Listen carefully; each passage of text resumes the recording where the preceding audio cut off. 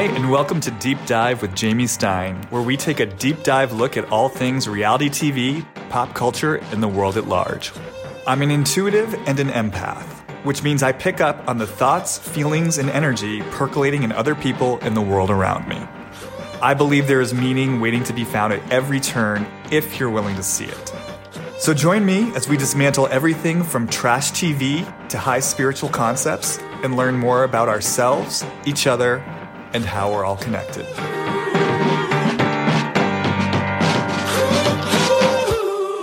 Hi, everyone, and welcome back to this holiday edition of Deep Dive with Jamie Stein.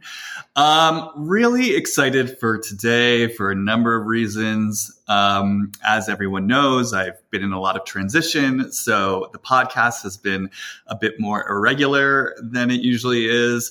And I feel like it's been a minute since we've really had like a truly proper deep dive in the old school way that I typically do deep dives. And that is exactly what we're going to do today. So I'm very excited to jump back in. And I'm even more excited because we're going to be jumping into the current season of The Real Housewives of Salt Lake City, which I think has just been such a kind of return to form for the Housewives in general. I feel like Salt Lake City is a franchise that's in that sweet spot that I think tends to happen around the fourth season, where it's got its legs.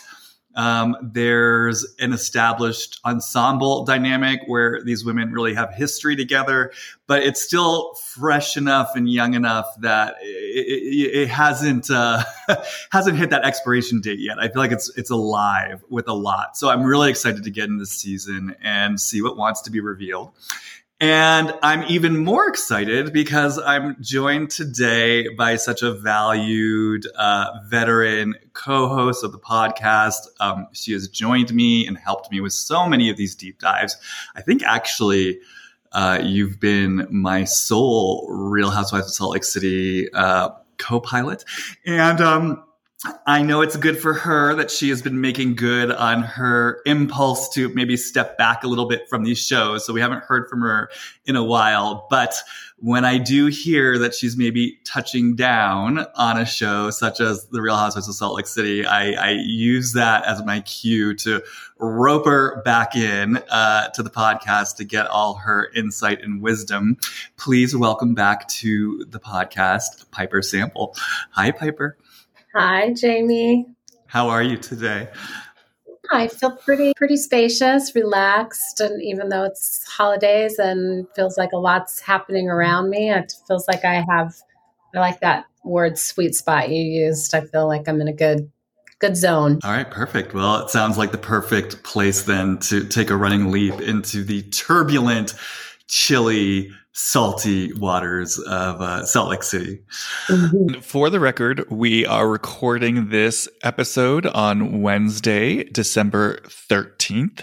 And the episode that just aired was when they go out to dinner in the cave, and first Heather and Monica have their little argument about Monica feeling sex shamed and Heather not wanting to answer her questions about when she last slept with someone. And then there's the big argument with Meredith about whether or not she sent the DMs. And I'm just noting that because I know sometimes it takes me a few weeks to actually release these episodes. And I just want to clarify where this recording happened/occurred in case there's any confusion about why we're not talking about more recent developments on the show. Mm-hmm. So yeah, having said that, let's just sort of dive in. I guess just to provide a little peek behind the curtain of the podcast, we were scheduled to record this a few nights ago, but life got in the way, and we sort of started talking for a minute or two just about sort of what's here. And I know we identified that it felt like this conflict between Monica and Lisa felt like a really big through line for the season. So I thought we could start there and then just see where it wants to go. It's interesting because I noticed, like, as I was approaching this, there was a part of me that almost wants to just ignore Monica. I think because I experience her as wanting so much attention. And I feel like so much of what she does on the show is about getting attention. And there's this part of me that almost wants to say, I don't want to give you any attention. I don't want to give you what you're looking for. But she has been such a huge part of the season. So I feel like there's really no way to talk about this season without getting into Monica. And then, like I said, I mean, there's just been this really core conflict between her and Lisa, where it feels like they've both been very triggered at times, very heated and very charged. So yeah, it just kind of felt like to even approach this season, we probably have to start there. And then we can just kind of see where this wants to go from that point. Yeah, and maybe we can really focus on what Monica catalyzes, maybe in the spirit of not wanting to sort of give attention where attention is being solicited unconsciously or consciously, I'm not sure, but because she's certainly catalyzing a lot, being a fresh face there, and in lieu of not having someone like Jen Shaw there, she brings a particular energy that is very, in some way, activating, and especially clearly for Lisa. Yeah, well, you had made a comment just when we talked for a few minutes 2 nights ago, where you had said something that I thought was really interesting, and I actually kind of wanted to follow up on it and find out more, where you said basically you find yourself not generally interested in Monica, almost like, I mean, these are my words, kind of as a human being or as a cast member, but you are interested in what she catalyzes in the group. And so I guess I just wanted to start off by asking you more about that. Like, what is it in you that's not interested in her kind of as a standalone individual? And then, yeah, can you speak to, just from the outset, what you see big picture in terms of what she does catalyze in the group and what interests you about that? Yeah, so I think what doesn't interest me is a perception that I have that she's not really interested in evolving, that she has her kind of set way of being in relationship that feels like it's meant to, I want to rile you up over there. And then I get to go, what are you doing? I'm a victim over here. There's some way that I feel kind of this core relational way she is that we're discovering probably, really has a lot to do with her upbringing and being in relation with her mom. But it's like, how do I say it? It's almost like she throws something in specifically to like make something really chaotic and dusty and step back. And that's what she likes. It's not like she's trying to get to the heart of anything. She's only connected to the disharmony that she creates or something. I don't know if that's actually true, but it's the way it feels to me. And it feels young. And it feels also, in a way, she's not super interested in how she impacts other people, but more how they impact her. I get a little tuned out when people are only driving their own, their own train and not paying attention to the, the carnage. Yeah, it's interesting you say that, because I did go back in preparation for this and rewatched several pivotal scenes of the show just to really track, to the best of my ability, what was going on in the conflict. Because especially with this franchise, things tend to move so fast and furious, and then the fights get so convoluted that a lot of times I just have to really go back and like literally almost just keep pausing it and try to parse it out beat by beat to try to follow the logic of what's going on. And so it was interesting because I went back, in terms of this conflict between Monica and Lisa, I went back to what I kind of felt was the catalyzing scene, to use your language, where they're in the Sprinter van in Palm Springs and Monica basically confronts Lisa with her perception of Lisa being materialistic and out of touch. And that's kind of their first explicit heated conflict, right?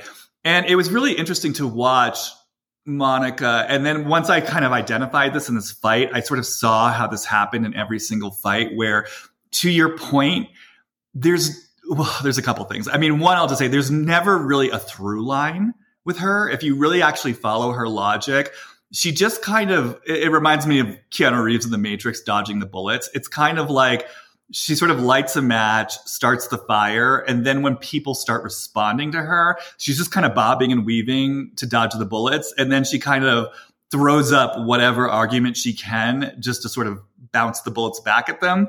But like a lot of times in fights, she doesn't even stay consistent in what she's actually arguing about. But, to this point with Lisa, it's like she sits down. And what was so interesting to me about that is the way she starts that fight. I'm actually more or less okay with. I mean, she starts it out. Basically, she's gotten triggered by Lisa losing her ring and talking about losing her ring and, having had a $60,000 ring to lose in the first place. I guess I'll just pause here and say, people's perception of this fight, I guess in a lot of ways depends on your perception of Lisa's relationship to the ring. I've talked about this before on the podcast. I actually didn't really have a problem with the way that she was behaving around it. I felt like an engagement ring is a pretty serious thing to lose. It's got huge sentimental value. It's irreplaceable. And then, if it's $60,000, I mean, it's a big deal to lose something of such huge sentimental value and monetary value. And I kind of feel like I'd probably having the same reaction as Lisa, which is, oh my God, I lost this ring. It cost $60,000. My personal experience of it, I didn't really experience Lisa going overboard with it. I saw her mention it a few times. I don't know. To me, it did not feel excessive. I got where she was coming from. I actually thought she was pretty calm, actually, considering what a huge item that is to lose. So anyways, that's sort of just where I'm coming from. But anyway, so Monica sits down and it was interesting because what she starts to say in the scene is basically, I mean, she says it. She's like, it's hard for me. Like basically, given where I'm at in life with my own divorce, with my own financial situation, it's hard for me to hear you talk about losing this ring, which I actually want to say, if she had just stopped there, I kind of would have been okay with that. It's like, oh, she's taking responsibility for her experience. Like Lisa losing this ring is taking Monica somewhere inside of herself. And she's saying, this is hard for me. And if she had just stopped there and sort of let the conversation stand there as a way to get into deeper, more honest relationship with Lisa, like there's nothing wrong with that, right? But the first thing I notice is, but where she goes with it, and I see her do this over and over. I mean, she just did this in last night's episode with her experience, I guess, of feeling quote unquote slut shamed or sex shamed by Heather because she brought up Heather's daughter's sex life and Heather wasn't okay with that. But what I notice is like Monica will have kind of an emotional response to something. And then rather than being able to just stay with it as her emotional response and then deal with that, in a direct, self-responsible way, she immediately makes this leap where she makes the other person responsible for her emotional response. So she's sitting there with Lisa saying, hey, look, it's hard for me to hear you talk about this ring because of what's going on in my life. Now let me jump to a conclusion that you're materialistic, you're out of touch with America. And I think she says something like, I tried to tell you, you have so much to be grateful for. And she was basically agitated that like Lisa wasn't having the response, I guess, that she wanted Lisa to have. And so it's like she takes her emotional response. And then, like I said, she kind of like projects it onto the other person and makes them responsible for her response and what they're doing wrong. And they need to hear something and they need to live life according to Monica. I mean, I don't really know what she wanted from Lisa in this case. And so then what I saw was, so Monica comes really hard and heavy towards Lisa because I don't think anyone really wants to be told, oh, you're materialistic, you're out of touch, you're this, you're that. I mean, like she came in hot and heavy, right? It was very accusatory, it was very finger pointing. So Lisa, I mean, and we'll get to Lisa. Obviously, Lisa, you know, this triggered Lisa from the very beginning, right? But she starts to defend herself and basically says, I'm not going to apologize, you know, for who I am, right? Which again, I think it's perfectly reasonable for Lisa to have a response to what Monica is bringing in. And so what's so interesting though is, so Lisa kind of has her initial defense, which is, like I said, I'm not going to apologize for who I am. What's so interesting, when I slowed the scene down, Lisa then actually says to her, and I feel like this really should be named, Lisa says, "I'm sorry for what you're going through." So she even acknowledges, like, I hear you saying you're going through something. And she starts to like reflect that back to Monica. And that's the moment where Monica literally starts to yell at her. She screams, "You don't give a shit. Look at how you're acting right now." Meaning, I guess she's implying, that Lisa's being defensive. But again, Lisa's just responding to the heat and the energy and the accusation that Monica is bringing to her. So this is what I'm saying, where it's like Monica's sort of bringing in an initial point in a very provocative, accusatory way. And then when someone simply defends herself, she uses that behavior against Lisa. And then the thing that was sort of amazing to me was she starts screaming at Lisa that she's shallow for having this response to her accusation. And that's sort of what leads her to then basically say in Portuguese, "You're a rich ass, you're a piece of shit." And again, I'm just sort of looking at this whole thing and I'm like, Monica, you created this whole situation. And now you're going in so hard and heavy on Lisa. Yeah, because she's simply responding to the energy that you're bringing her. So I don't know. I just wanted to name this all up top. Like, this is what I see as Monica's MO throughout the series, where she has an emotional response. She makes the other person responsible for it. She comes in hot and heavy. And then when someone responds to her behavior, she makes that the issue or the problem. I'm following you, and I'm kind of staying with this character, Monica, who gets activated because Lisa is activated around losing something of value. So her trigger, initially, Monica's trigger, is there's upset. Lisa's upset. And my feeling is it wasn't okay for Monica that Lisa is upset about losing something that has value to it. It's almost like if I'm Monica, I'm saying, you have no idea, bitch, what it's like to lose. And to be in a position where loss actually means something. I'm kind of feeling the place where she can't even accept that Lisa is upset, not even from a financial perspective, but this has sentimental value as well. For me, that's kind of the initial hit for Monica.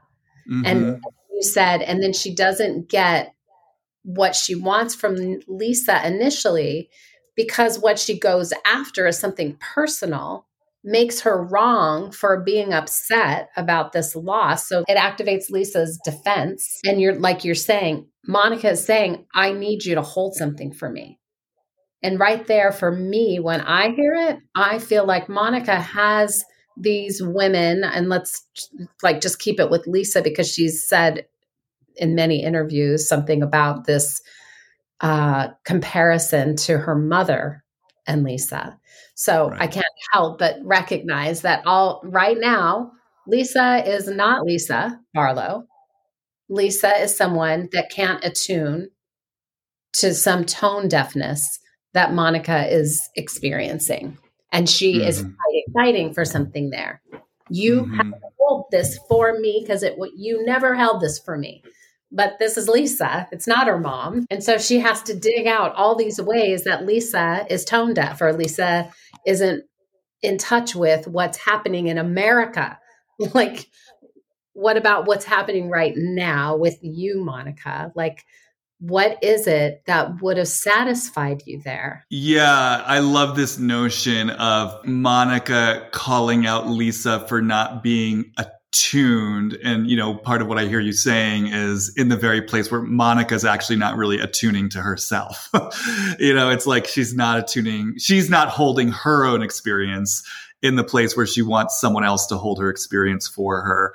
And I love that notion of bringing that back to Linda and sort of being raised in an environment where she didn't have a mother who was attuning to her experience. I I also think just in terms of framing the Lisa Monica conversation, this feels important. It feels really important to name that Monica was clearly triggered by Lisa even before she lost the ring, because I just keep flashing back. I don't know if you remember this, but that first lunch scene where Lisa, Angie, and Monica were getting together, which, I want to say suddenly it's just, I don't know if this will come back in. It's so interesting to me that kind of Monica's introduction to the show was literally a lunch with Lisa and Angie. And just sort of taking in that they were also, I know she came more through Angie, but it seems like she had some kind of, acquaintanceship to some very, very, very, very, very, very minor degree with Lisa just through Jen. It's just so interesting to me that those are the two that she ends up in the most conflict with. I don't know. That just really leapt out at me. Like, those are the two that she gets introduced to the show through. Those are the two that she has the most intense conflict with. But at that lunch, at some point, Lisa's talking about how John's a great cook and likes to make food for the family. And Monica makes some comment like, oh, John likes to cook for you? And Lisa's like, oh, yeah, he loves to cook. He cooks for us. And I forget exactly what Monica said, but Monica said something like, oh, how fortunate you are, how lucky you are. It was a clear moment, and the editors sort of built it in. So even before Lisa losing this ring, there was a clear energy from Monica, sort of piggybacking on what you were saying. Like, if I were to follow what it feels like to me, what I hear the voice saying, kind of like, yeah, you don't know how lucky you are. You don't know how much you fucking have. And, if I keep following the energy of that voice, it's like, I'm the one who should be having that, not you. Like, just this sort of deep resentment, again, of like what she perceives Lisa as having. And so the voice I really hear underneath it is, it's not fair. Like, I should be the one who has everything that you have. And the fact that you have it, it's interesting. Maybe we can dial in even more to why Lisa, because there are other women on the show who are also, this could be a whole other conversation about the state of the marriages of the other women in the show. Like, it maybe does feel to me like, of the women who are currently married, Lisa's marriage does feel the most kind of like stable and loving to me anyway. But yeah, why is she honing in on Lisa as kind of the happily married, privileged one? But for whatever reason, she is, and it clearly triggers her. Yeah. And I'm curious if it has something as far back as Jen Shaw. Like, she alluded to the fact that Jen spoke about all these women in negative ways. Mm-hmm. So I'm curious if it's possible that she had already an image of who Lisa was, materialistic, or maybe she'd watched the show, because she mimics Lisa from time to time. Well, I guess this is sort of where things get tricky. So should I just break the fourth wall a little bit? One of the interesting parts of being a content creator who puts things out there is you start to hear from people. And, I did put a post out on Instagram way back when, kind of saying, I don't fully trust Monica. And then I also had a solo episode where I went into my deep distrust of Monica. So I'll just say I have heard from people who have known Monica in the past very intimately. Before the show? Oh, yeah, way before the show. Like, people who have history with Monica. And I guess I'll just say at this point that, yes, what I have heard, she definitely watched the show from the beginning. There was definitely a stated desire to be on the show. What I actually heard was that, like, she said out loud, like, I'm going to be on that show one day, which is interesting to me, actually, just in terms of Monica being a powerful manifester. I think maybe we could get into that, but like, there's some force of will there and magic that she ended up, manifesting this thing. There is a school of thought that she, really used this relationship with Jen to get her vision into motion. And what I also heard was she hated Lisa from the beginning, like, as a viewer. But coming back to Lisa, like, this question for me of why Lisa, because what I'm also aware of now, just to bring in the history of the show, is Lisa has a tendency to draw in people, at least in terms of the show, who use her as a huge activating projection screen. Because I'm not forgetting the way Heather projected onto her in those first few seasons. I'm not forgetting how Whitney projected onto her those first few seasons. And like with Monica, it was hugely activating for Lisa. So I'm just kind of sitting with this question of why is Monica zeroing in on Lisa? And, this pattern, it seems from Lisa's perspective, of people on this show zeroing in on her and really kind of like I said, using her as a huge projection screen.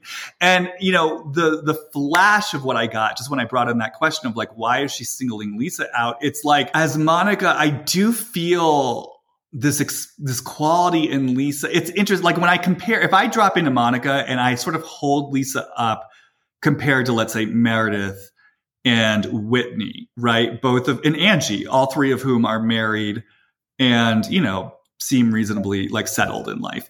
Lisa, it's like my experience of Lisa as Monica. I'm not saying I necessarily agree with this as Jamie, but I'm interested in it. My experience of Lisa as Monica is kind of like, it is this sense of like everything goes well for you.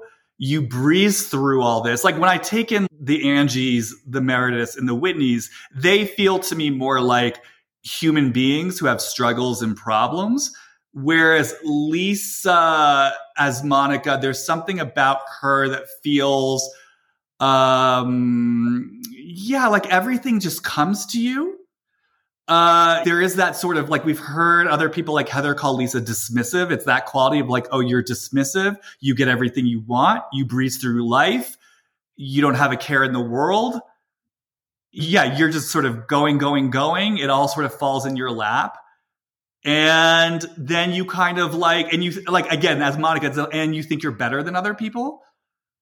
And it sort of drives me crazy how sort of easily it comes to you. And as Monica, what I'm feeling now as I follow this is like, and I know you're a fake. It's interesting because I, as Jamie, don't think Lisa thinks of herself as perfect or not having any problems.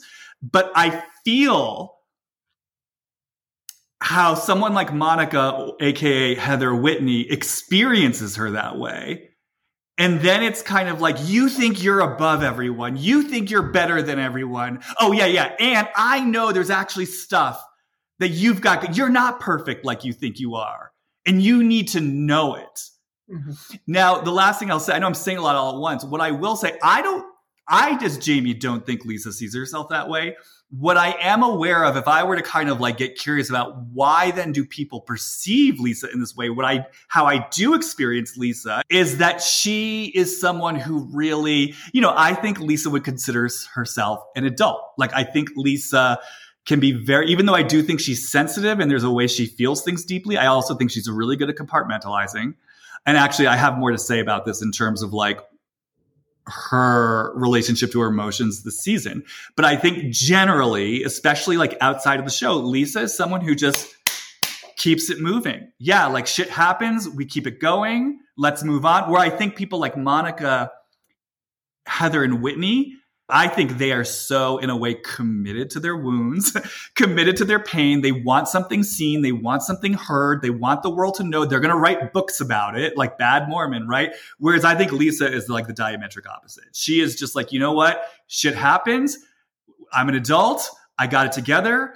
I'm going to keep going, and I think they're very much each other's shadow in that way. And I'm wondering if there's a way in which like Lisa is so kind of willing and able just to keep barreling through life and then generating. And as I say that, it's almost like the voice I hear in the other side of it is like, you don't get to just move on. Like you got to deal with this shit. Like, you know what I mean? It's like there's something in them that's sort of outraged almost, that there could be someone who like just barrels through stuff, doesn't look at like maybe the pain that's underneath and keeps it moving. And then they're interpreting that as dismissive. They're interpreting that as she thinks she's above everyone. Yeah, I think the part that feels relative to Monica mainly is this dismissive energy.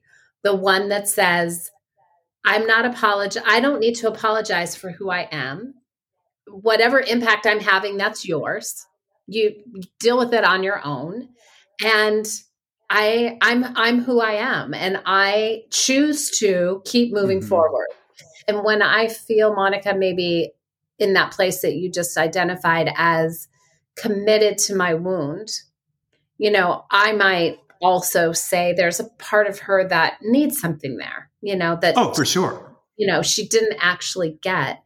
And because her mom probably was very much like that, and also in her moving forward, her mom left a big wake behind that never got addressed, and then keeps telling her, let's move on. Are you still holding on to that? Are you still, without acknowledging the part that mom, did. Like, I refuse. It's almost like I can feel the place that maybe, I don't even know if this is true, but there was parts in episodes that alluded to the fact that mom invited her to therapy and then she never showed, or, there's a way that mom says, I'm going to make good on this, but doesn't show up for it, doesn't actually take Monica all the way in, but acts like the act that she, offered should be enough for her. And it refuses to let Monica say, hey, I was hurt by what happened. And I was hurt because you chose something other than me, and you were never there for my pain. And so I have a demand on life to feel me in my pain. And I'm not going to actually show it to you. I'm just going to make you bad over there for whatever pain you're causing me. I'm just going to, call it out in a way that says this is an actual defect of yours, rather than, wow. In some ways, she was able to say, like you said, in that one scene, oh, this activates a place where I have a loss.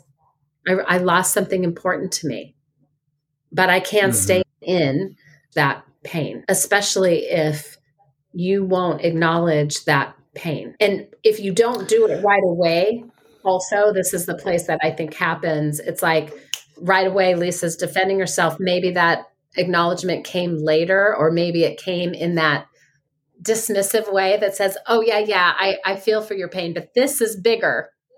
I'm in the middle of it right now. Monica sees that and goes, you're fucking not sorry. You're not sorry for anything. Don't even say that. That feels to me, if I'm Monica, so activating.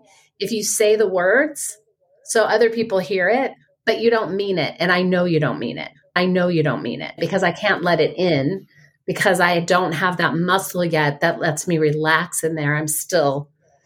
I'm committed to my wound. Right. And this is where Monica unconsciously sets herself up to stay in this pattern, right? Because kind of going back, if she had just stayed, for example, with, oh, this is hard for me, it's bringing stuff up for me, well, then there's space there for Lisa to relate to her as a human being. But because she automatically leaps from, this is bringing something painful up for me, I'm sort of lost in my story where no one is willing to recognize, see, or hear my pain or take in their impact on me, like AKA her mother. So I'm immediately going to jump in, make this about you, tell you how you're wrong, for the way that I feel, like basically hold you responsible for my historical pain is essentially what she's saying. And then again, like, of course, Lisa has a reaction, and especially Lisa, and we'll get to Lisa, but Lisa has a reaction to that. And then suddenly it's like, to your point, a few beats later, Lisa can come around to the point of, look, I'm sorry for what you're going through, but by then it's too late, because it's all for Monica. It's already through the prism of, you're not seeing me, hearing me, listening to me. And she's acting out her mom stuff. Right. Yeah. And so I guess what I would say for the listeners here, just in terms of learning, it's like, and this is what I do with clients a lot. It's like that refinement of really learning how to separate out, where is this, in this case, trigger for Monica, where is it taking you emotionally? And really the awareness of, oh, this is my emotional experience. This is where it's taking me. It doesn't mean it's necessarily the other person's fault. They're just doing what they're doing. You know what I mean? Like, I have to take responsibility for what it's triggering in me in terms of history. And in this case, that's not Lisa Barlow's problem. Like, that's my experience that I need to look at, resolve. I can bring this to Lisa in terms of like, and I felt like we saw that. Well, I don't know if you watched this past season of Orange County. And actually, she got a lot of grief for this, but I actually was sort of more or less okay. You didn't watch this last season of Orange County, right? No. So Gina, there's a new cast member named Jen. There was some convoluted drama where she was married and there was some sort of ambiguity or vagueness about the start of her new relationship coming out of her marriage. And initially, Gina was like really triggered by her and kind of acting out towards her because of her own experience with infidelity. And people were really hard on Gina for that. And let me be clear, I'm not a Gina fan, nor am I a Gina apologist. So this is not coming from any kind of like, I'm not predisposed to love Gina by any stretch of the imagination. But I felt like Gina eventually caught herself and was basically like, this isn't actually your problem.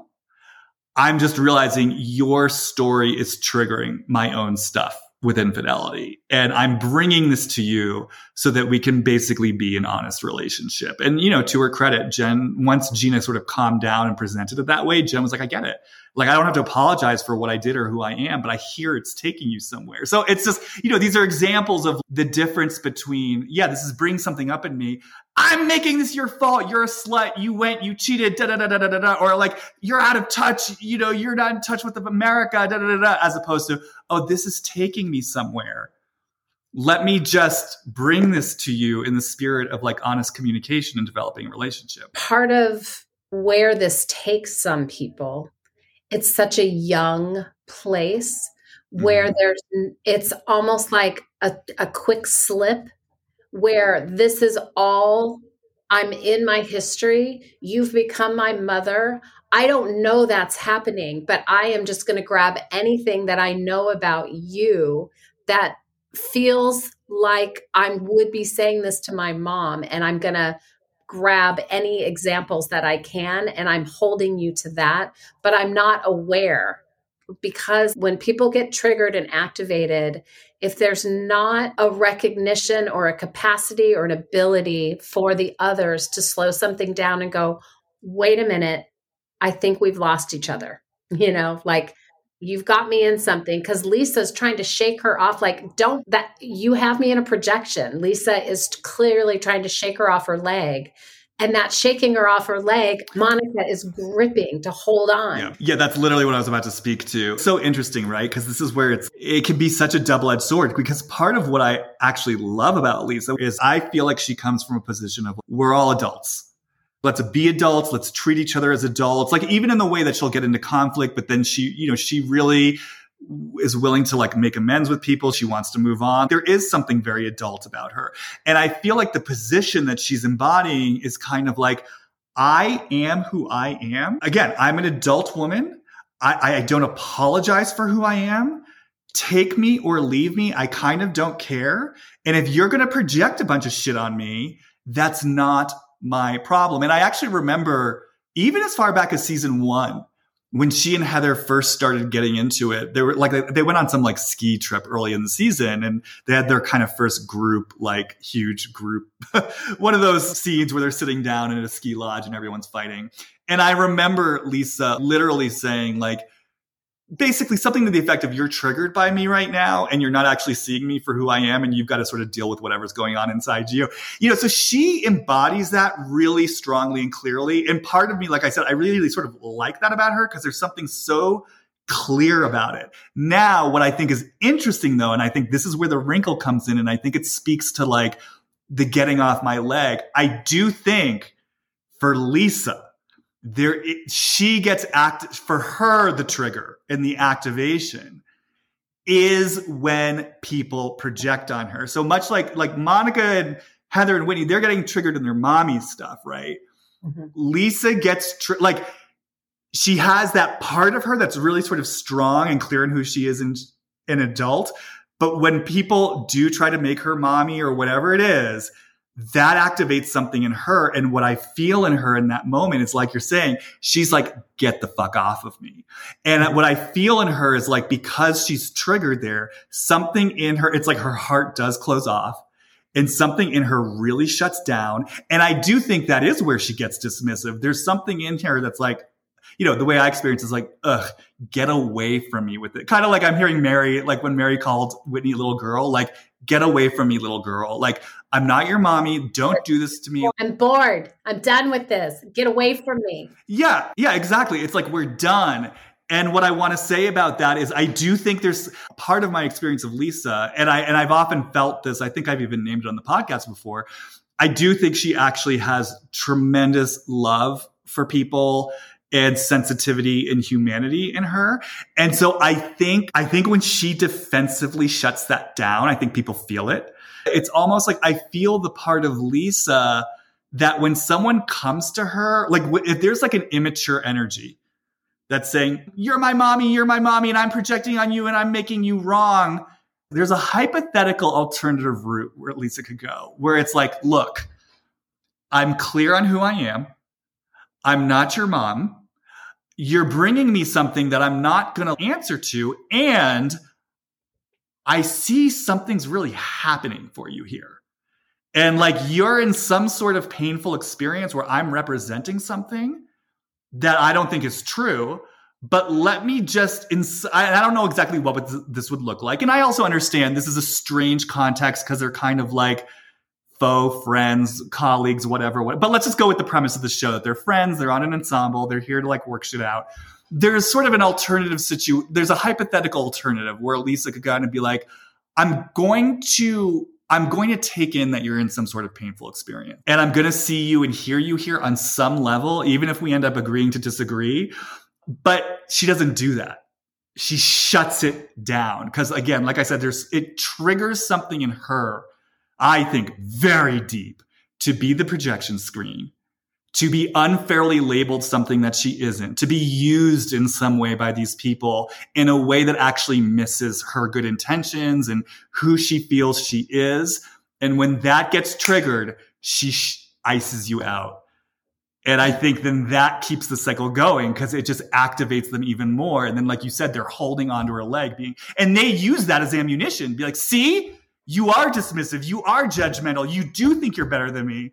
And I think for Lisa, she's sitting there being like, I didn't think I was better than you until you started acting up like this. I mean, I don't know that she would consciously ever say something like this, but now I think I'm better than you because of what you're doing.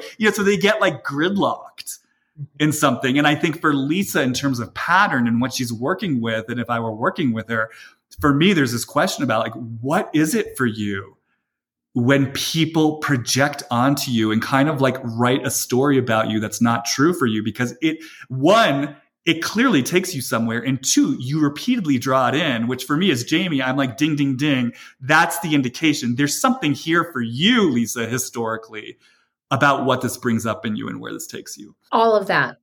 And I think, to your point, it's contextual for Lisa moving forward, whether or not she's invested in the relationship. If she's invested in the relationship, if it really matters to her, if it's her sister, her partner in business, if it's, if this is coming towards her in a relationship that she values, then it's worthy of, hey, let's slow this down.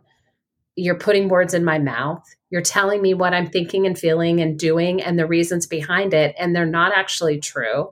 So you've got me caught in something. So let's find out more.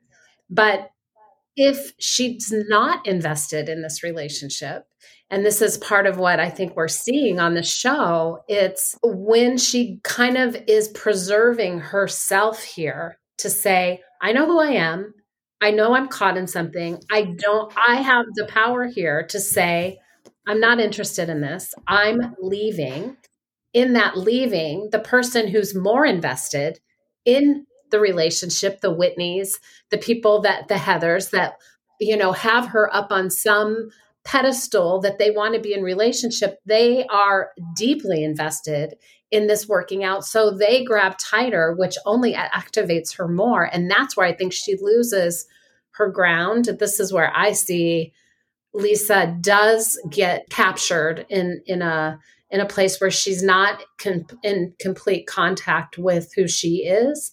She starts behaving in a way. It's just, she takes on what they're doing. She starts mimicking them like they're mimicking her. She starts doing these jabs. And I think it's one of the things that I've been noticing in terms of the editing, or, I can imagine these fights go on for, obviously we're getting snippets of what goes on, but I'm aware that I can feel her. I can feel her trying to create distance and space to give her ground to come back to who she is when somebody's got her captured in something.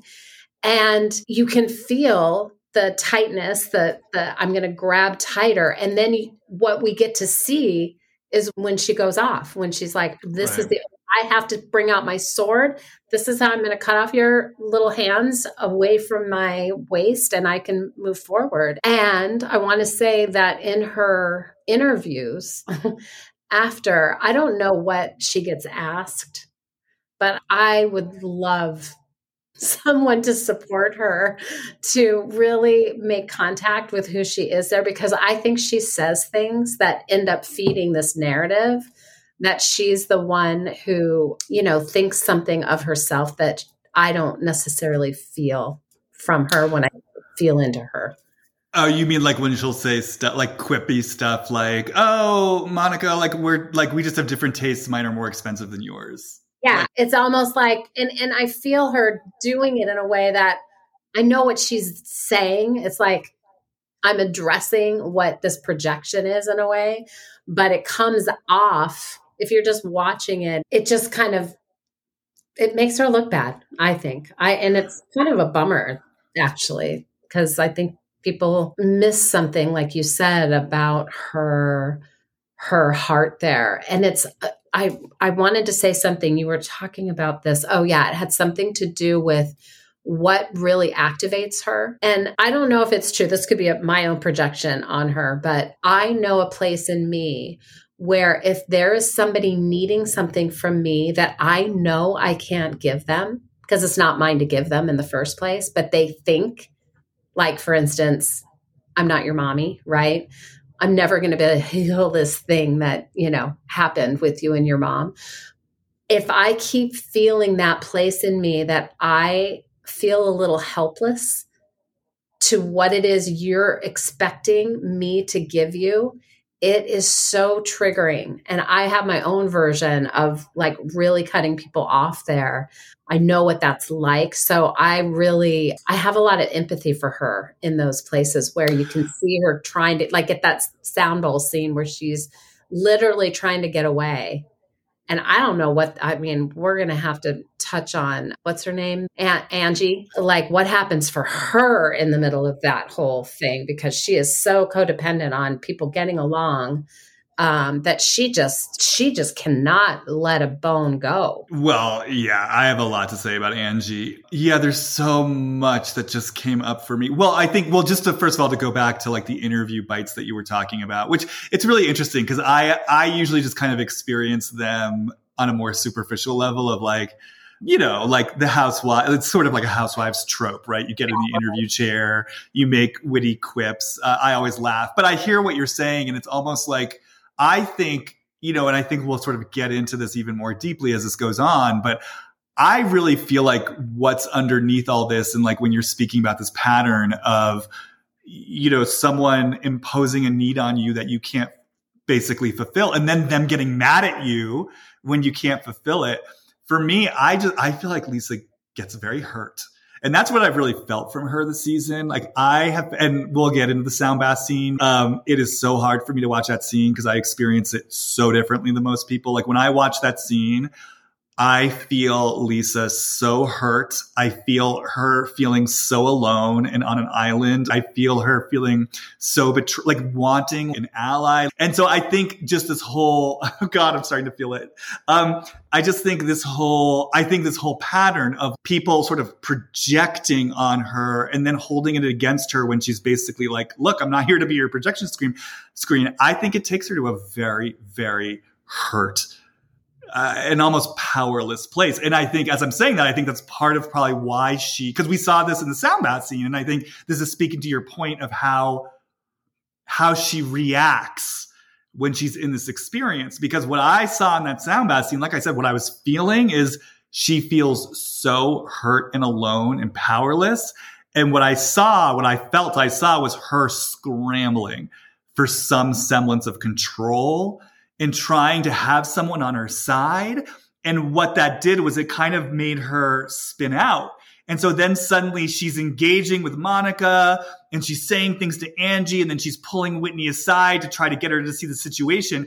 And I understand how again, this is my perspective, right? So maybe I'm wrong about what's going on a deeper level, but on a more surface level, let's say, it looks like, oh, Lisa's being so self-involved. Oh, she can't stop thinking about herself because she's running around trying to talk about the conflict that's going on. The way I experienced it was, no, she's so hurt here.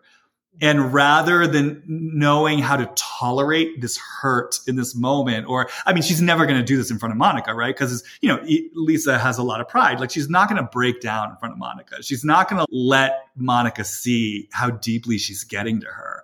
But I just sort of felt like if Lisa were in her emotional truth in that moment, I just see her breaking down, you know what I mean? And really being in just a hurt place. It just basically says, stop being so mean to me. That's sort of the voice I hear in her and all of this, sound bath aside, this whole macro pattern of Heather's, Whitney's, Monica's coming at her, stop being so mean to me. And I just get this feeling that's at least a big part of what she's sort of protecting herself from. And so, yeah, that's the part when she cuts other people off who are coming in hard and fast with misunderstanding her and saying, Lisa, do something for me, do something for me, do something for me. She's cutting them off, but she's also, I think, cutting herself off from that deeper vulnerability. And like you said, that's where she starts to spin into action, spin into fighting back, spin into again, getting control of the car that's out of control. And I think bringing this back to the interviews, the way that I'm suddenly experiencing those interviews is, yeah, I think she's deeply hurt by Monica. And I think in the place where she's hurt, she's also pissed. And I think that, again, that act of it in the place where maybe she's not fully stepping into the vulnerability and the hurt and the heartache and the voice that says, please don't hurt me. I think where she goes to is, that is where it becomes a little bit more I'm done with you. I have no room for this. You're beneath me. You're worse than the shit on my shoe, and I'm going to fucking take my little digs and it's going to feel good. And I'll add, because this is so true for all of us, the place that we refuse, when we cut that off, we cut off our own pain and refuse to feel it or offer it. You better believe that the minute you start showing any sort of pain, I cannot tolerate that. So I am not going to be available for that. If I really can't let myself feel my own pain, I am never, ever going to be able to tolerate yours. And if someone like Monica, who is sort of attached to that narrative of being hurt, how deep that hurt is, how easy it is for her to touch that place over and over again, Lisa's looking at that as you're using that. Right.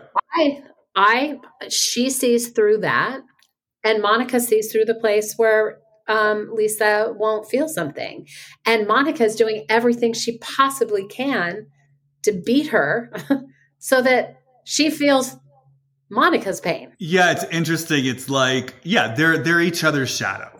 Monica, as we said, the Heathers, the Whitneys, and the Monicas, they're kind of sitting there saying, holy shit, something was so missed in us.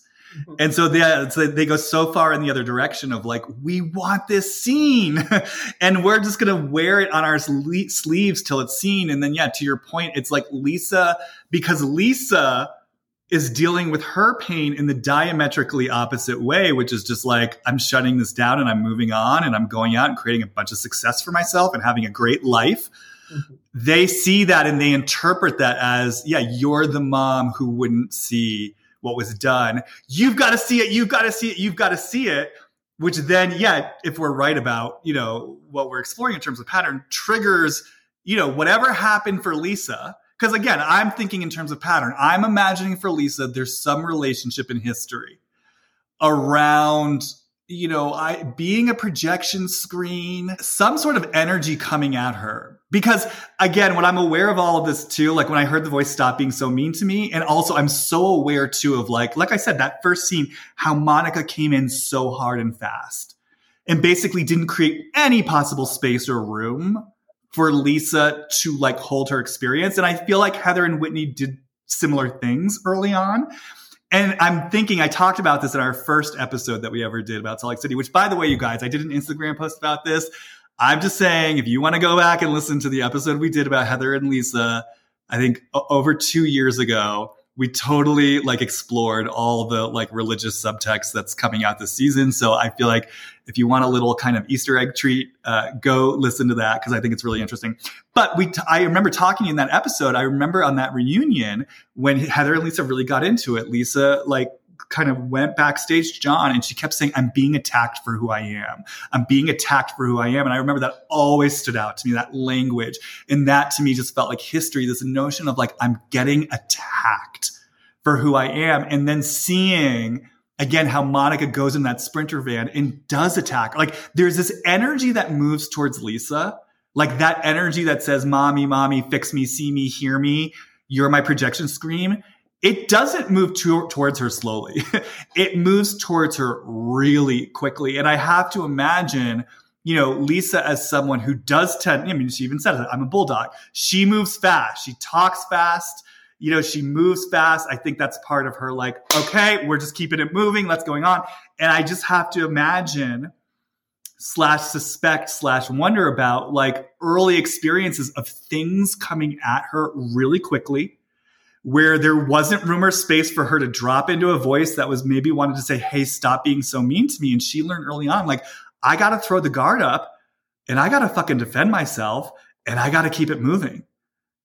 So then when that energy comes towards her, it activates that defense system going up. And again, that voice that says, I don't have room or time for this, which then, it just gets them gridlocked in their respective places of history and their very diametrically opposed ways of dealing with a core pain. And it makes me want to ask, because this is kind of my deeper question for Lisa, is what is it that she needs there? Because she tries to leave and she doesn't. There's something about this last word, or there's I don't know what it is, but like the few scenes that I've seen where I'm like, I'm with you, babe. Like, yes, do not let them project something onto you. You've called it out, you've named it, but then you stay for something there. And when you stay, you get caught and then you lose. So what is it about her? It feels like I want to ask her in that place where she's getting hurt and it's painful. What does she need to be able to like know who she is right there and just be able to let them have whatever it is they're stuck in and allow them to be wrong? Like, just allow them to be wrong about you. Well, it's like, this is where I almost feel the overlap between her and a Heather or a Whitney or to a lesser degree, Monica, where it's like, I think she wants something seen. Like, I think they want their pain seen. And I think what she wants, I think what she feels she needs seen is that they are in projection. Like that's the thing that she needs seen. Mm-hmm. So if like they're sitting there saying, mommy, see the pain that you inflicted on me, I feel like she's saying, let's just say for hypothetical example, she's saying, mommy, see that you're wrong about me. See that you're in projection. See that I'm not what you say I am. Mm-hmm. And I think there's something so intolerable about another story getting written about her that's not necessarily true. Like that, I think, is Lisa's kryptonite. And I think, and I want to say, and I've been thinking about this the whole time too, again, bringing the show into it, what I'm so aware of is like, I think Lisa has an uneasy relationship to that anyway. This notion of when someone else writes a story about me, that's not true. So I just want to bookmark that because it does feel to me for Lisa, again, playful exploration here. Who knows if we're right, but following the energy of this, it feels to me as Lisa, there's something dangerous about that place. Like if a story stands that's not true about me, like, again, I'm coming back to I'm being attacked for who I am. That's an interesting language. I just have this feeling there's something there that feels really unsafe to her and really unsettling to her. So I want to say that. And if I'm right about that, I'm suddenly aware she's on a fucking TV show. So this is like that danger magnified, because this isn't just like her in her personal life. If a story gets written about her that's false, it is being projected to the fucking world. So if you already have a relationship to, it's like being misunderstood is intolerable, it feels dangerous to me in some way, there's some price I'm going to pay, and then that's sort of put on the larger scale of a show that's being broadcast to the world, it's only going to be more magnified. And the other thing I was going to say about all this, it's been on my mind since the beginning, it's like I'm so aware too, bringing in this piece of they're on a show, so they're not quite friends, right? They're coworkers, right? But they've got these personal relationships, and it's because you were speaking about how you could really see if Lisa cares about the relationship, well, then maybe she'll slow down and sort of take people in. But if she doesn't, it's not worth her time. So on one level, I could see how she might be taking in her co-stars, being like, you people are nuts. I don't have much of an interest in this. I kind of want to move on, but we're at the same time, we're in this environment, right, where we have to relate to each other. And so I'm so aware from this place of pattern, right, of Lisa having this uneasy relationship to being misunderstood. She's trying to navigate the dynamics of this show. Mm-hmm. And so then she's sort of like, how do I say this concisely?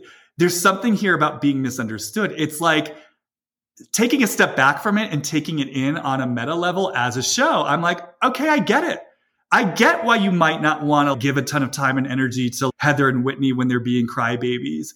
But again, you're on this show and we're all watching you and we're watching how you behave and we're watching how you treat them. And then they also get to write their stories about your behavior. And so I'm suddenly like, there's so much room here for Lisa to be misunderstood. I mean, look, it even happened, I feel like, this season. I'm just thinking about that scene when they were at Angie's house talking about the rumors that Monica brought out. And Angie talked about how basically Heather invited her over to her house and apologized for her part in the whole situation. And then Lisa got really upset. And it was so interesting because what I saw in Lisa, to me, it was very clear what Lisa was saying. Lisa was saying, I'm upset because last year, a whole bunch of you participated in spreading, I mean, they're ridiculous, but these ridiculous, salacious rumors about me, my fidelity, my marriage, my family. And Heather never saw fit to apologize to me. And so there's a lot of things I want to say here, because part of what I saw was Lisa did start getting really upset. So for me as Jamie, just in terms of like this whole conversation we're having, I really clock that as, first of all, you are more deeply impacted by that than you're letting on. Like, I feel like you've told yourself you've moved on, but clearly from the level of feeling you're having right now, again, that's what I'm saying. I do think Lisa is sensitive and she takes things in, but I think she really shuts down at times the degree to which things are really impacting her. And again, this is what we're saying. She has that ability to just keep it moving. So there's this depth of unresolved feeling there that starts to come out. And then she's saying to me very clearly, Heather never, why are you being so mean to me? Why didn't Heather want to apologize to me? And I also want to say, if we're tying this all back to the patterns that we're discussing, it's interesting to me, Lisa has a big reaction in that moment because of perhaps how she's been suppressing the emotion. She has a big reaction. And so that's one of those moments where people are looking at her saying, oh, Lisa, I think Whitney says, read the room. You're making this about yourself. You're so self-involved. Again, I understand from the surface why someone might see it that way, like that they're having one conversation and then Lisa makes it about herself. The way that Jamie, experience it, again, is kind of like, actually, I think she's been suppressing a lot of these feelings. It's getting triggered now and it's coming out. But regardless, the main point I want to make is Lisa said something very clear, which was, I'm upset about the fact that Heather never really felt an impulse to apologize to me. And why is she doing that to Angie, but not giving the same benefit to me? what the women then turned it into, literally that moment, I think Angie K turned it into, oh, you're jealous of my friendship with Heather? And then the women ran with that narrative all season long. And again, as a viewer, I was sitting there saying, that's actually not what she said. I mean, Angie kept bringing that up repeatedly. So I'm coming back to the point I was making earlier. There's something about this happening within the context of the show where I feel so much room for Lisa to basically be misunderstood. And it's almost like, again, from a place of pattern, if we're holding Lisa as having some sort of historical relationship to the experience of being misunderstood and that there's something there for her to work out, how interesting is it that she ends up on this show with these cast members who are projecting onto her and writing stories about her. And then she's trying to navigate her own, I think at times, very reasonable responses of like, how do I hold this for people who aren't actually my friends, but I have to deal with? And then that allows, like I said, them to run with narratives. It's just so interesting. Like she's being misunderstood on all these different levels. And I just find that fascinating. Again,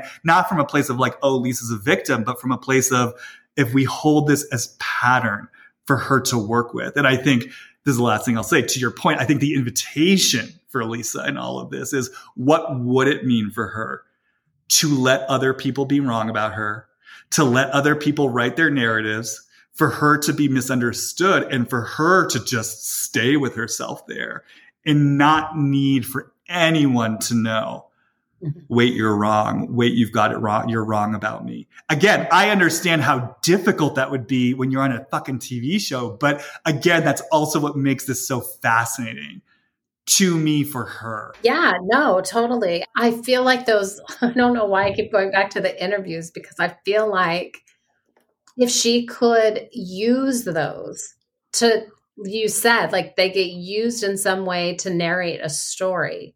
Why, outside of the, frenzy of what's going on, can't she really know who she is?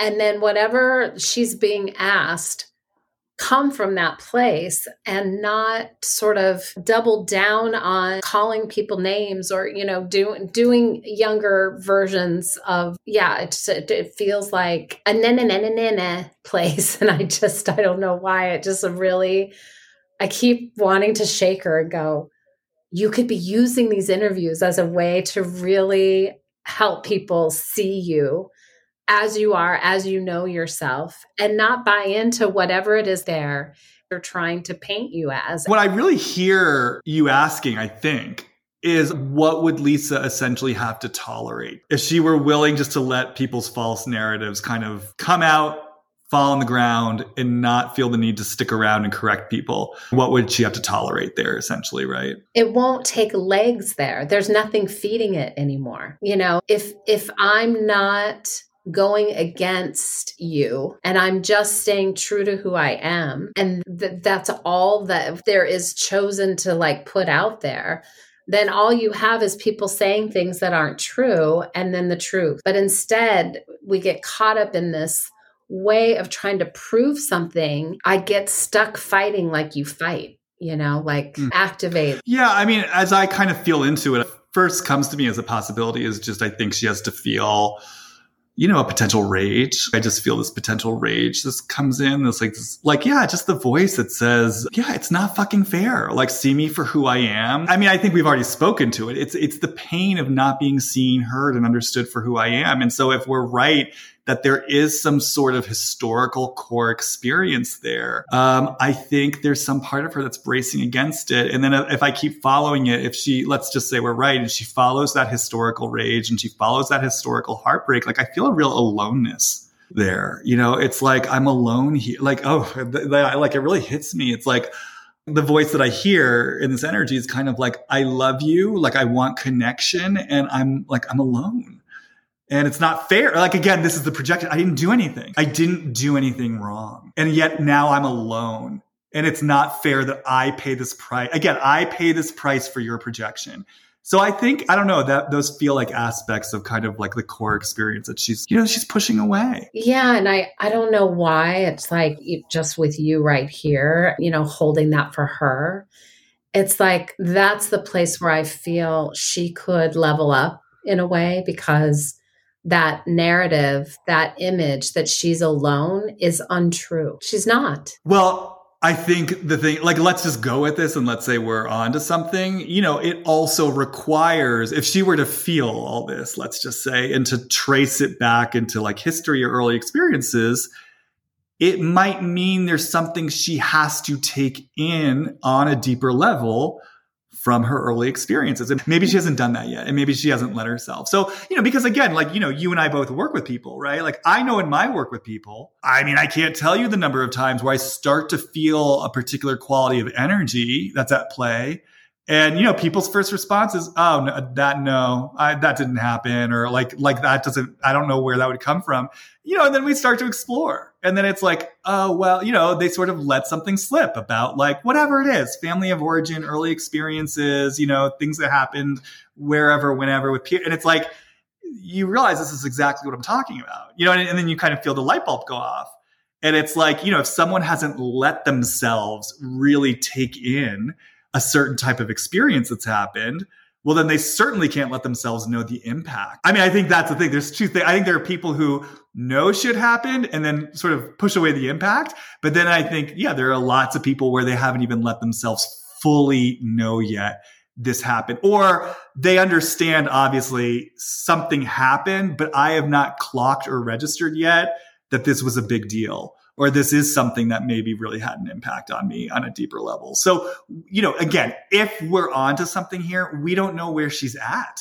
Because again, what we're seeing in present day life is someone who's really adept at, pushing deeper levels of sensitivity and feelings down. Again, like that scene at Angie K's house where suddenly she's crying about what happened last year.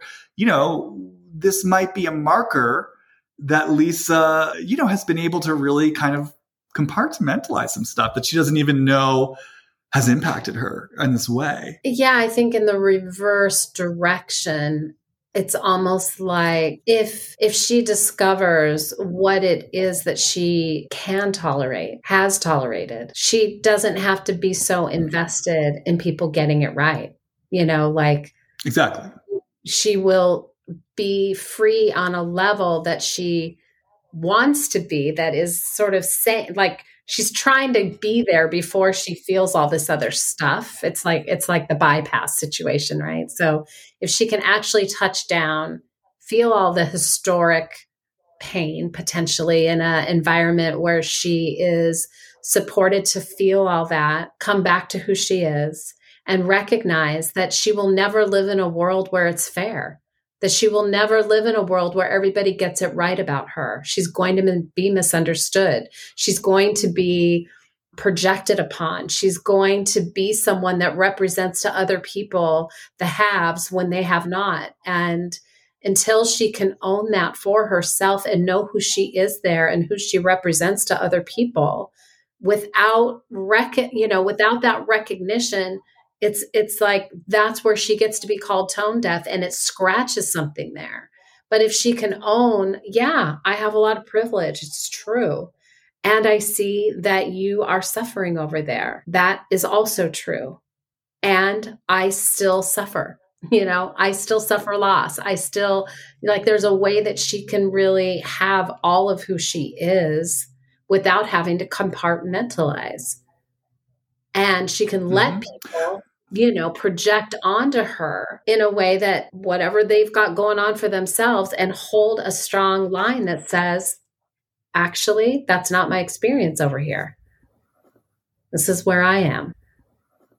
If we're looking at patterns and we're looking that this is what she's bringing back to herself again, it's like, if I were working with her, I would want to support her curiosity as to why it is she's got a room full of people that are saying something similar. I think that's interesting. I think that would be an interesting place for her to ask, okay, let's just put this down for a moment, whatever my perception is. This is all the projection that's coming to me. Why am I holding that screen for these people? What is it in my behavior that is activating those things? And am I interested in changing that sort of behavior, or am I okay being that person? Because that's, to your point, what I would have to tolerate then. If that's just who I am and I'm not interested in changing that part of myself at all, then this is what I'm going to elicit. And as long as I know that and have a certain tolerance for it, it's not going to take me to the place where now I'm doubling down and hurting people or myself when that happens. Because there's something, that's why I asked, what is it she needs there? Because she's standing in that with them. She stays for it. Right. It's kind of like there are certain housewives, for example, who might trigger people, but it's almost like they're much more in ownership of it. I don't know why this housewife is coming to me. She's not even on the show anymore, but I'm thinking about like Real Housewives of Miami, Leah Black. Leah Black was kind of like, she just like she couldn't be bothered. Like she was wealthy, was kind of the matriarch of the group and just was sort of unflappable. And very sort of unapologetic in who she was, but like, had connections with other women in the cast. It wasn't like she was above all of it, but she just kind of felt like, I know who I am. And yeah, it was much more that attitude of like, if you have a problem with me, it's kind of your problem. You know what I mean? If it's your problem, meaning again, she wasn't someone who just completely shut people out. But if she felt clear that it was your problem, then it was your problem, And it's interesting to me too, because what's interesting to me about Lisa is I do feel a tremendous deep heart and force of love in her. And I also think she's a diva. You know what I mean? Like she's got that diva aspect to her. Like, and I don't mean that in any kind of negative way. I mean, I think it's part of what makes her fun and charming. I mean, like she likes the high-end clothes. She sees things. She calls it out. Because that's the other thing that's interesting to me about her is that I do feel like she's gotten much more direct as the show has gone on. I mean, we especially saw that last night with just how she was calling out Meredith. And it's almost like there are these two parts to Lisa. Like I feel this tremendous heart in her. And I also feel this kind of like diva in her. And I feel like they're very two strong, vital aspects in her. And it's almost like when I think of her, especially at the start of the show, it's almost like both of them can kind of get disowned because divas do have a strong point of view and divas can be a little bitchy and divas have their judgments. But when a diva owns it, I mean, I'm smiling as I say this. It's like when a diva owns it, it's electrifying. It's a strong point of view. It actually can be a very heart-based energy because the diva's the one who comes in and says, like, get it together. Like, I'm calling something out. I'm seeing it. Like, a diva can be a very powerful voice. But if you're someone, and again, I don't know a ton about Mormonism, but like, especially if you've got kind of a religious overlay and who knows how you were raised. But if you're kind of saying, well, I shouldn't be, I shouldn't be really direct.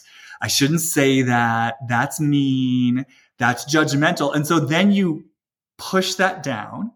And then you're also pushing down this sort of deep tenderness and vulnerability in your heart. That might be another reason why people are experiencing you as, oh, she thinks she's better than me. Oh, she's judgmental. Because maybe there is something people are picking up on where you do have this voice in you that's kind of like seeing stuff, hearing stuff, and kind of wants to say something really directly in kind of a playfully bitchy way, but you're not saying it. I would just want to support her to say, yeah, you've got a big loving heart. You've also got a diva in you, and you're free to own these different parts of yourself and to also understand not everyone's going to get it. And yeah, people will get triggered. People will be provoked. People will come to you with their projections. And I think to your point, part of like being in ownership of all of that is sort of seeing it and being like, I see it. I get it. Not my problem. And maybe even not my problem, and I see it's hard for you and I'm okay with that. Well, sorry. I'm glad you brought that in because that's kind of what I meant by not my problem. Dismissive. Like, that's her tone. Not my problem. Dismissive. You don't give a fuck about me if I'm on the other side. Yes, right. And what I actually meant was, the way I meant it actually though, was sort of not my problem, but like, I guess, yeah, the way that it's sort of come off in the past is like, not my problem, as opposed to not my problem. And to bring in what you just said, and I'll stay here. We can talk about this. Not my problem, but I get it. That's what I meant by like, I see you, I hear you, like not my problem. I'm not going to take this on, But yes, to your point, it also means I'm not going to completely like write you off or dismiss you because it threatens something in me. Right, exactly. And because I care about being in relationship with you and I care about my impact that I have, it's like I'm going to stay for my impact. I think there's something here, about what it means to also be someone who sees a lot. Because the truth is, when I did go back and rewatch the season, I was really like, and, I think to your point and to really both our points, when I really listened to what Lisa was saying, I was like, oh, she was calling shit out. I mean, she was picking up on stuff. You know what I mean? Yes, she got so triggered by Monica. And so then, we have scenes like the sound bath where she's in it. And I think it makes it hard, like her point gets lost in translation. But essentially, Lisa didn't trust Monica. She was picking up on something. I mean, again, this is my perspective. She was picking up on stuff that, like, to quote Phaedra, the buttermilk wasn't fully clean. And she was sort of watching Monica act out and sort of do destructive things and then suddenly be writing a narrative. And I want to be clear about this.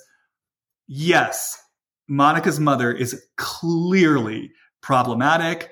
Clearly, that is a toxic relationship. Clearly, her mother played a huge role in who Monica is. So I want to just be clear. I am not in any way minimizing or diminishing that. Like, Linda is clearly a piece of work and, she's a big part of like what makes Monica Monica. But having said that, Monica kind of like coming into this cast, like bat out of hell, stirring up all this trouble, causing all this chaos, and then suddenly kind of flipping the script to my mother's the villain and I'm kind of a victim in this. And I mean, even as a viewer, I was just watching this and I was like, it feels like, yes, this relationship with her mother is real and her mother is clearly problematic. And to me, it really felt like, and you're weaponizing this. You're exploiting it. You're bringing it on camera for a reason. Like, as a viewer, I didn't trust it. And I just sort of felt like Lisa was kind of the one sitting there saying, there's something about this I don't trust. So the point is, what I'm saying is, I feel like Lisa actually sees and hears a lot.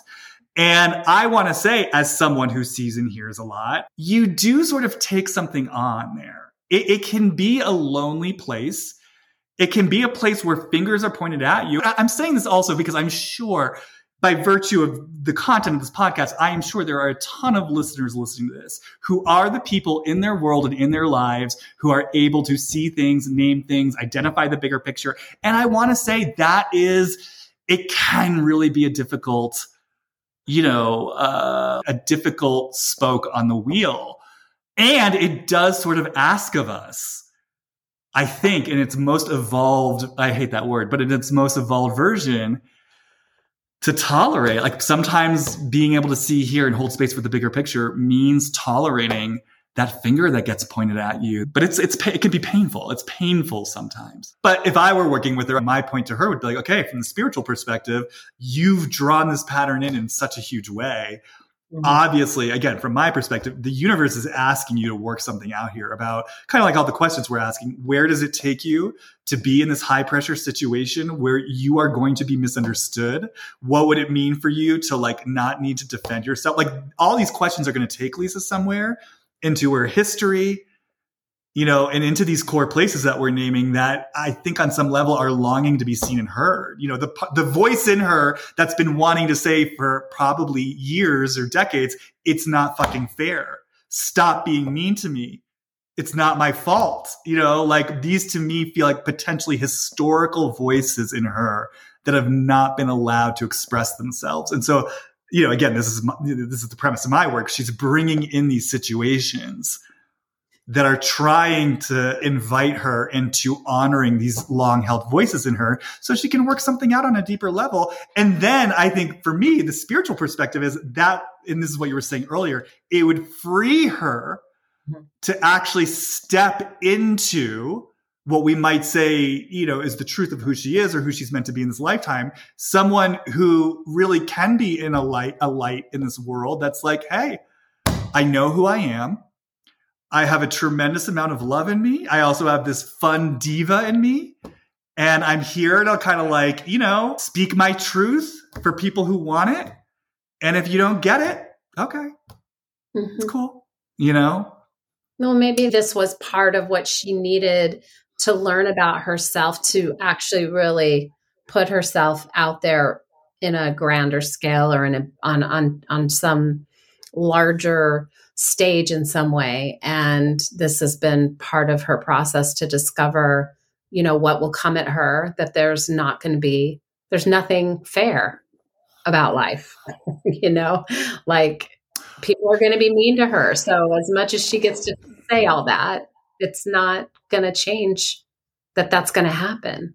Well, I think that's the other thread that I wanted to really bring into this is like, I'm so drawn to the meanness because again, what I sort of heard, the voice I heard during that sound bath was like, stop being so mean to me. Because again, I can understand from her perspective. It's like, if I'm Lisa and I just doing my thing and then this woman, Monica, comes at me initially and is like, you're this, you're that, and you're a piece of shit. Right. And then just the way that Monica was like, again, my experience of that scene was just like Monica was loving it, living for it, just loved stirring it up, loved provoking her. I mean, I think she even said at one point, like, oh, you're so bothered by me. I love it. And it's like, there's this meanness that sometimes comes through.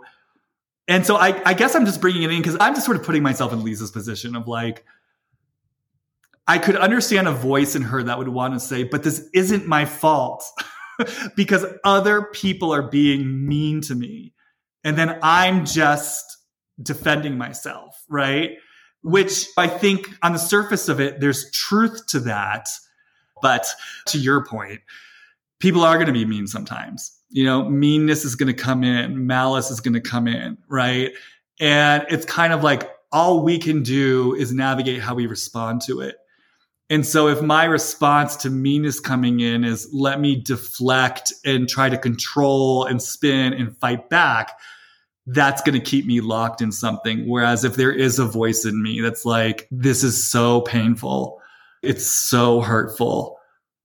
And again, I'm going back to that scene where she started practically crying at Angie K's house about those rumors that were spread. It's like, well, then at least I'm kind of taking responsibility for my side of the street of where this actually takes me.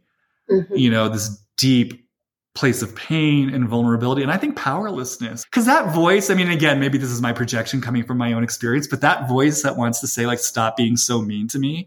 It's so vulnerable and it's so young and it's so tender.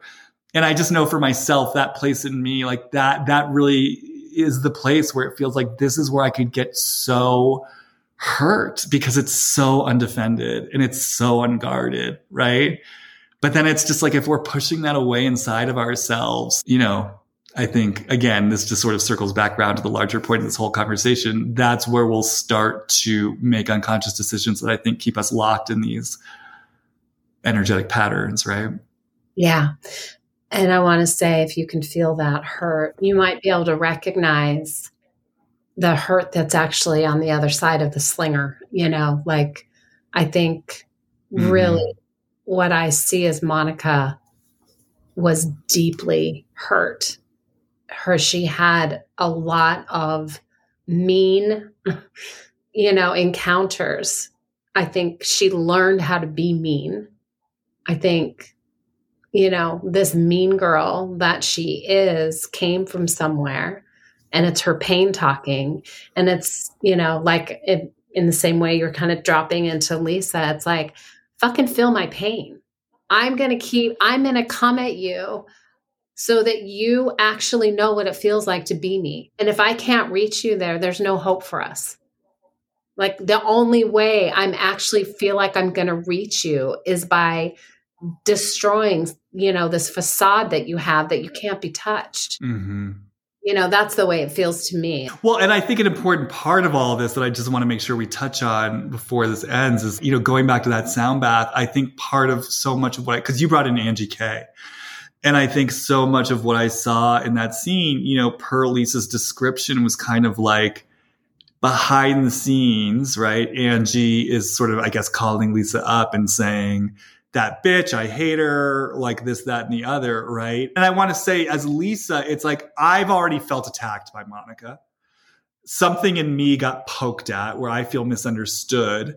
And if I, Jamie, go back to what I was saying before about what Lisa might have to tolerate, if she lets people misunderstand her. Like, didn't I say something about this experience of a feeling of aloneness, right? Mm-hmm. Like I'm all on my own with this being misunderstood. So I'm Lisa. I'm sort of getting poked in these core places by this woman who's like being mean to me, misunderstanding me, projecting on me. Then I see her like going over there to Angie, causing up a whole bunch of stuff. And as Lisa, I have Angie's back. Now, I think part of that was being a loyal friend to Angie. I also have to imagine part of that also is like, yeah, Monica's done something to me. She's now doing it to you. We're a united front. I've got your back in the way that I wanted someone to have my back, right? Exactly.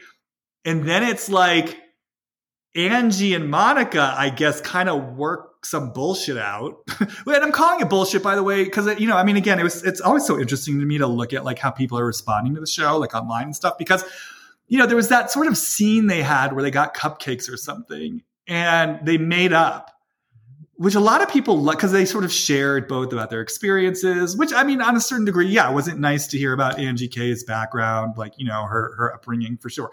But it's like Monica's apology is literally, I brought these rumors up on camera to be a good friend to you. And I was just really trying to have your back. This is literally what she's saying. And I'm Jamie sitting there. I'm like, this is total bullshit. You don't have someone's back by purposely bringing up salacious rumors about their marriage on a globally watched show, right? So this is total bullshit. And Angie sits there being like, yeah, I get it. Thank you. I appreciate that. And I'm just like, Angie, you are doing this for the show. Like, my experience of Angie, obviously she's not as like unhinged as Monica, but I experienced the two of them as very similar. I think they're both looking for their place in the show. I think they're both very calculated. I think Monica's calculated in a whirlwind way. I think Angie hides behind kind of like, she's sort of very passive aggressive with her calculation, but I think that she's trying to position herself for the show. So here Lisa is sort of like, I've got your back in the way that I wanted someone to have my back. We're a united front. There's loyalty here, right? And then suddenly they're in this scene and Angie is kind of like, who's been saying one thing behind the scenes, like, yes, Lisa, I get it. Like, yes, I see it. I hear it. I'm validating what you're seeing. Like, we're a united front in this. So again, if what we're saying is true and Lisa has some relationship to being the one who's willing to see things, name things, and there's some sort of fear around being alone in that or the price she'll pay. And then all of a sudden, Monica's starting to dig and suddenly Angie's kind of like, what? Hands up. Well, you both take digs at each other. You're both going low.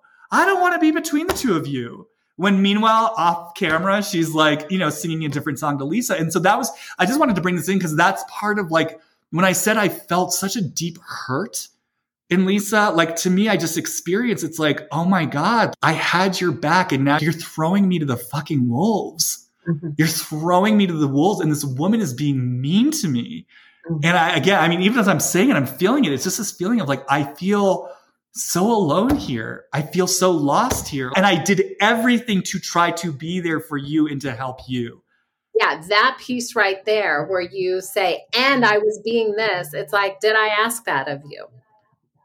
Like this is the place where I think Lisa uses her protector, her loyalty to get out what she's still holding. She put in a little compartment and it's a little bit of fuel and all that fuel goes out in protection. But again, without some sort of directive or consent or, hey, Angie, I saw this happen. I want to have your back. What would that look like here? Well, so where I go with it, similar to you but different, is it makes me wonder about, did Lisa also in some way betray her boundaries? Like meaning, yes. Yeah, like I get curious about her relationship to Angie. Like at that time, did you completely trust Angie? Was this someone who you were 100% on board with, who you genuinely wanted to give that loyalty to you? I want to be clear. I think at that point, I'm sure to some degree she did like Angie, right? But was it really this trusted ally, or was there a common enemy? Was part of this sort of like also, needing and wanting allies for the show? Because this is very universal. People all the time, and Heather's been talking about this a lot, but like people all the time let themselves maybe get closer to people letting themselves develop close bonds with people where maybe if they really checked in with themselves, there's some part of them that's like, actually, I don't 110% trust them, or there's little red flags that I'm kind of overlooking for the sake of the relationship. And so again, when I feel into that possibility for Lisa with Angie, again, I kind of come back to this place in Lisa. It's like maybe there is sort of an experience, a temporary experience or a historical experience of aloneness that she's really kind of bypassing. And so, yeah, she, like you said, she saw Angie going through something and in a way kind of used her, of kind of like, let me get into bed with you. Let's be banded together on this. Again, I'm going to give you the loyalty I want back from you. Even if there's something in me kind of pinging, Angie's not going to be that friend to you. Mm-hmm. You know what I mean? And so, but she goes for it, gives it anyway. And then it's like, when push comes to shove, Angie's not delivering on a promise that, Angie probably never even made. Exactly. It just makes me curious again about Lisa's relationship to her own inner knowing. Because, like, again, if we're onto something here, it's another thing of, oh, maybe there was something I was seeing and hearing and sensing that I wasn't letting myself pay attention to. And this is kind of another place where I'm sort of resisting the burden of what it means to be someone who sees and hears. Because, I guess I already said this, because I don't want to tolerate something here. I don't want to be alone in this conflict with Monica. Because that's the other thing, and this is the last thing I'll say. Oh God, I just feel like if I were working with Lisa, there has to be some relationship in her history to feeling used. Because what I'm also seeing, it's like when she gets into conflict with Monica, it's almost like I'm just suddenly feeling the energy of all the other women being like, okay, you do it. You handle it. You guys create the conflict. You create the story. And then you've got fucking, Machiavellian women like Whitney who are all too ready to throw people under the bus and to like passive aggressively fan the flames. Someone like Whitney is absolutely ready to not see where Lisa is coming from for the sake of keeping this fire going. And I think the nerve that feels the most tender is the aloneness, because, that would be another thing that I would want Lisa to, I don't know, maybe arrive at is, there's a place you're going to be alone, always. And especially if you see things and know things, and you have a responsibility not to just be sort of fluid with that, but actually just hold that knowing and understanding there is an aloneness in that. We keep asking what she's experienced personally, but every now and then I get a whiff of or some vibe that this is something that she's carrying, potentially from some historic place also that isn't easily identified for whatever, maybe those compartments are so, so far back that there's something that's hard for her to name and see on some level because of that, like for instance, I know she's converted to Mormonism, right? Like what did she grow up Mormon or? I don't know the exact timeline. Her mother converted them to Mormonism at some point in her childhood. Was her mother Mormon? Not originally. I know there's Judaism in her family. I don't know which side or if it's both. Flavor I'm picking up on. If I were to pick up on a flavor when it comes to any of this, it feels related to that. It's like the fairness, the exposure, the being misunderstood, like how deeply, like it's life or death. Like there's a like such a quick need, and it's so there's so much energy around it, like she's fighting for her life there. And it has that feeling that I've recognized with people in those sort of conflicts where either you're going to be exposed, you're going to be seen for something that you're not. It's like a danger beyond what we say is just hard to tolerate. It's like, wow, Mm. this is actually life or death in maybe in her lineage.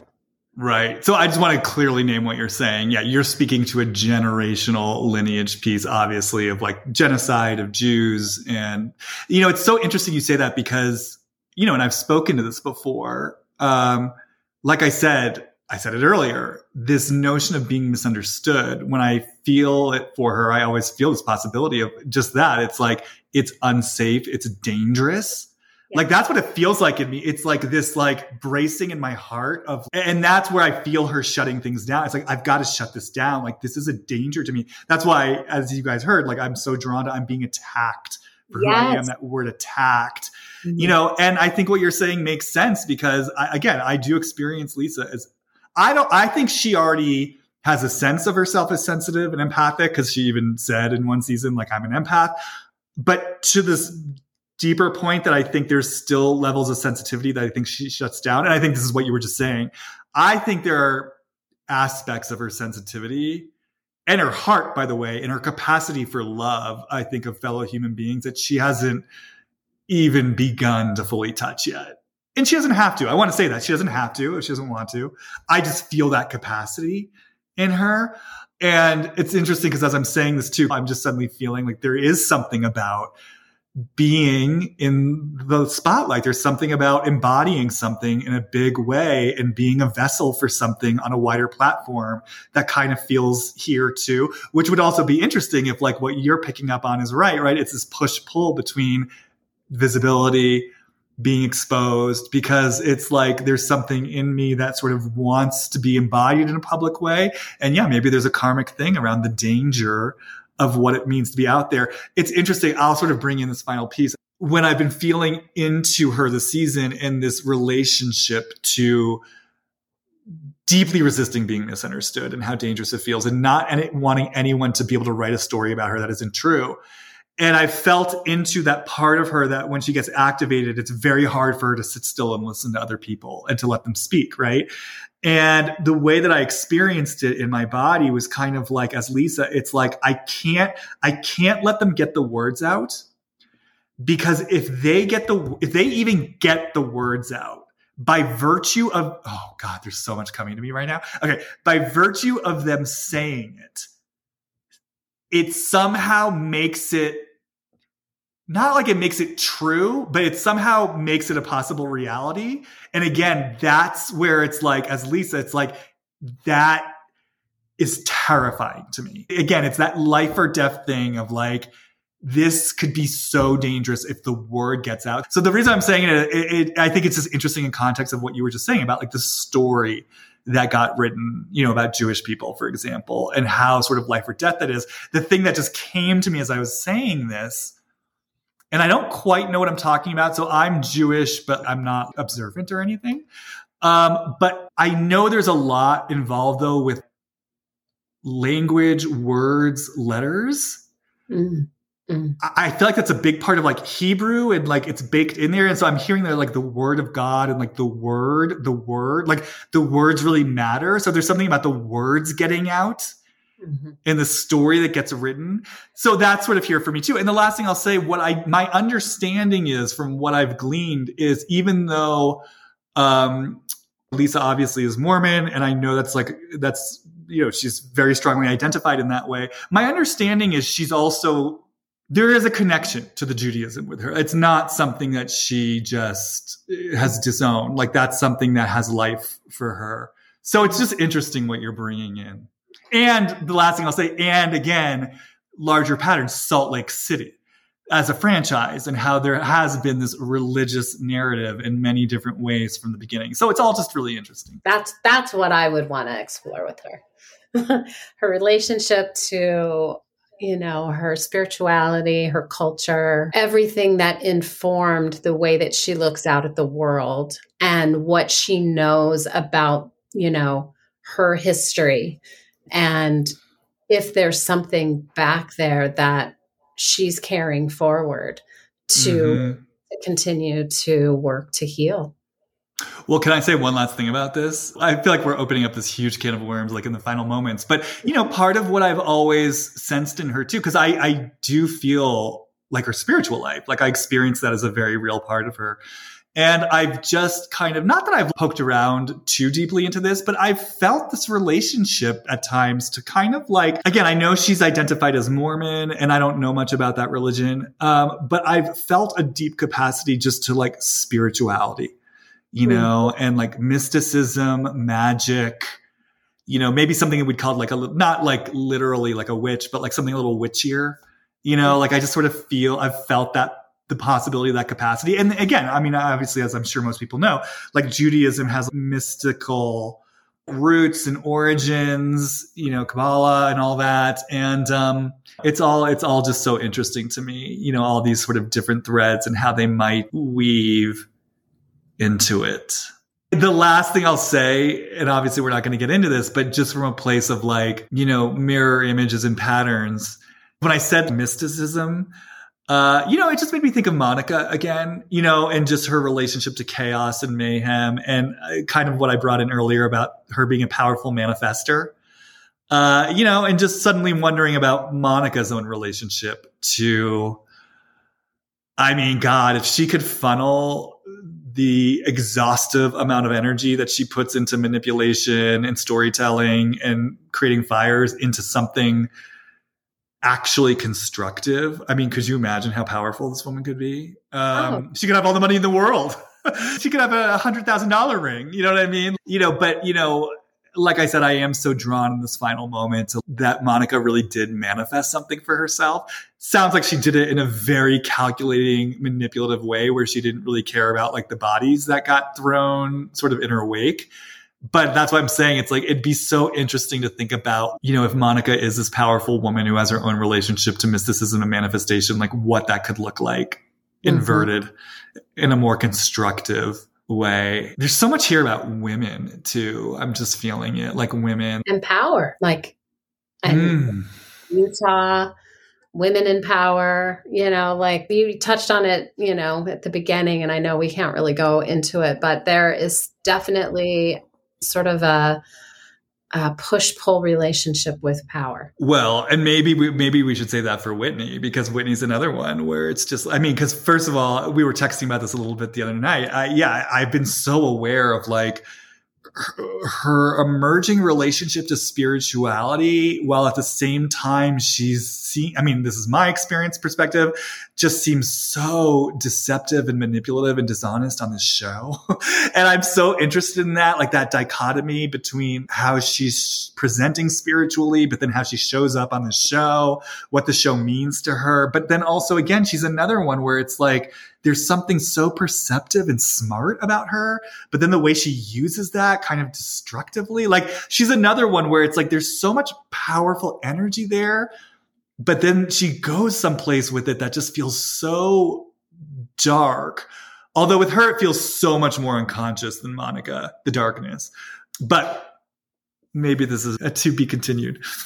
Like I said, this is the one franchise for some reason that drew me back again. And I think it has to do with the nature of really feeling the culture as a character, and also the production, because it's still new. Like you said, it's in the 4th season. So there is something about the magic of an arc here. And I look forward to potentially exploring the arc, a little more at another time when we can really do a deep dive into how the relationship these women have with themselves, each other, and the show sort of create an energy of their own.